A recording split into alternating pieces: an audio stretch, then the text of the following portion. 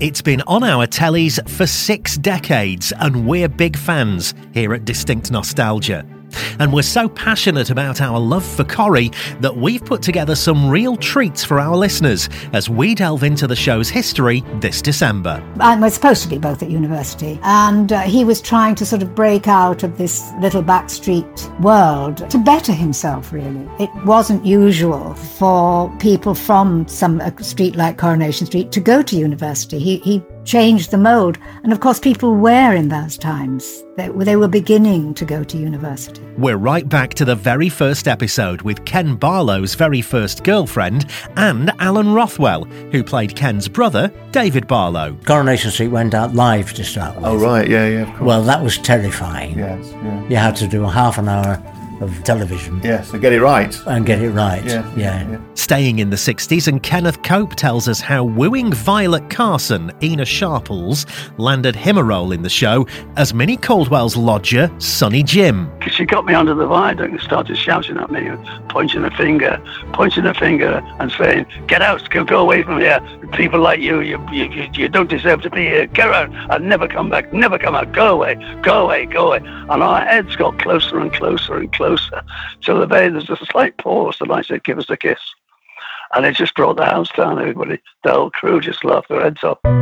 From our own archives, we bring you never-before-broadcast anecdotes from Jean Alexander and Betty Driver. There was Ina Sharples, Margot Bryant that played Minnie Caldwell, me, Julie Goodyear, Jean Alexander that played Hilda Ogden, and we all used to be together and do scenes just of conversation, which I miss now. We should do more of that. Meanwhile, Amanda Barry and Chris Bisson remember their time on Coronation Street. I went in initially into the shop, Jim's Cafe, as it was then. I was invited in there to sack Pat Phoenix. You know, I was actually leading lady in the West End and doing my best, but actually going in there to do. Now you talk about nerves. She was the leading lady of Coronation Street, wasn't she? But it wasn't that. It was that. It was unreal. It was surreal. Everybody says it, and it's true. You're completely surreal to go into there and go. You couldn't concentrate. You were going. Concentrate, a man that is not Elsie. It is Elsie Turner. It's Elsie Turner. I'm talking to Elsie Turner. I don't know what I'm going to say next. I'm just. This is what you do. It was like being very in the middle of a dream, and you're going, concentrate, Amanda. You are still supposedly an actress. Get on with it, yeah. We'll also have interviews with Julie Hesmondhalgh and Bruce Jones and many more.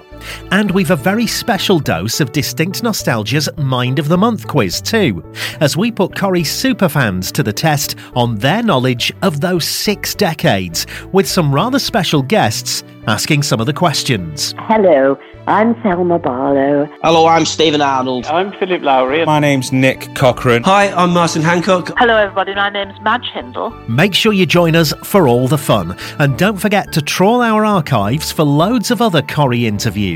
Thelma Barlow, Steve Arnold, Nick Cochrane, Chris Quinton, Chloe Newsome, Philip Lowry, Sherry Hewson, Madge Hindle, Martin Hancock, Tupeli Dorgu, stars from every decade of the world's longest-running drama serial. Celebrating Corrie at 60, this December, from Distinct Nostalgia.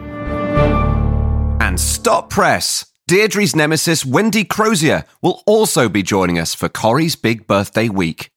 Tune in for a special interview with Roberta Carr next week on Distinct Nostalgia.